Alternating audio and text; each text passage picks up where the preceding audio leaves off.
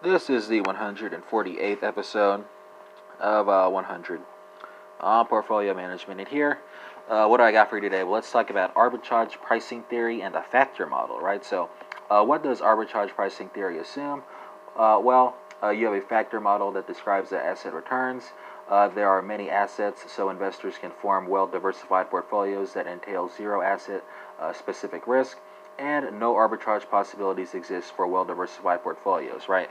And for our mathematically inclined listeners, we would say that the arbitrage pricing theory equation, you could represent that mathematically as uppercase E, open parentheses, uppercase R, subscript P, close parentheses, which is equal to uppercase R, subscript F, plus not delta. It's the mathematical sign that you use for a wave, right? So, what is it? Is that lambda? I think that's lambda. That's lambda. Right? That's lambda right there. Lambda subscript 1, beta subscript p, right? P2,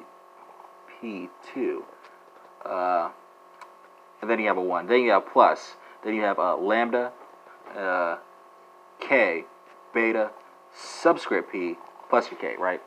So yeah. And that concludes this. Oh no, there's more.